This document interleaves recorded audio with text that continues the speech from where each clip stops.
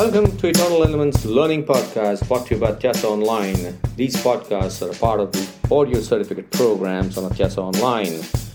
You're free to take these podcasts on your desired portal also, should you only wish to learn on the go. Thank you so much for engaging on these podcasts, and you can connect with the author on LinkedIn, Twitter, and Facebook.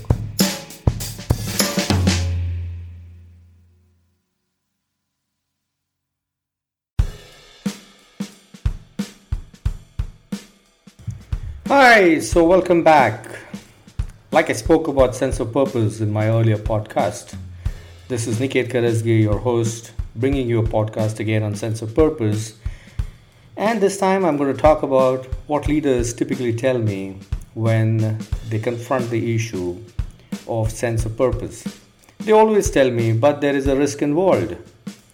There is an uncertainty involved. And I always tell them, absolutely. When you talk about calling of your heart, when you talk about your sense of purpose, it's all about feeling so desperate about it. It's like what the Zen masters say. It's like your head held under the water and you're desperate to breathe. If you have that desperation, then you convert your sense of purpose and your passion into a manifested, tangible idea. But can everybody do that? Yeah, of course everybody can do that. It's all about persistence because the law of the farm holds true.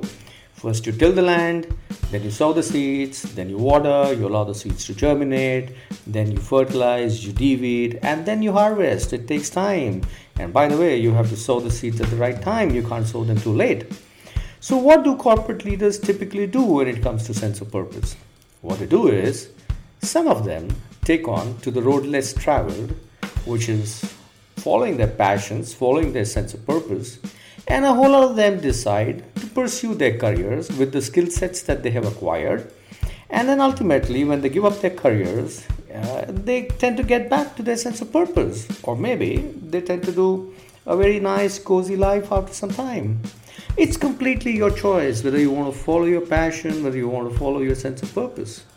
But is it an enjoyable process to follow your sense of purpose? Absolutely.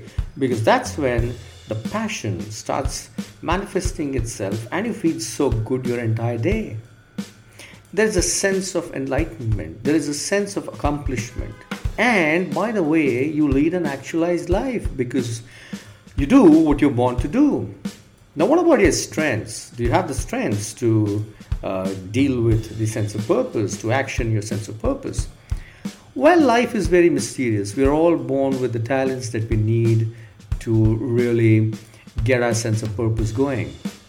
Knowledge is power. If you have the knowledge, you can obviously spot the opportunities and your sense of purpose can get the velocity that it requires. Unfortunately, a lot of people do not tend to focus their lives in learning. If knowledge is power, that power has to be acquired. And by the way, strengths are all about practice, practice, and practice. So, is it possible to execute our sense of purpose and our passions? Absolutely. The choice is completely ours.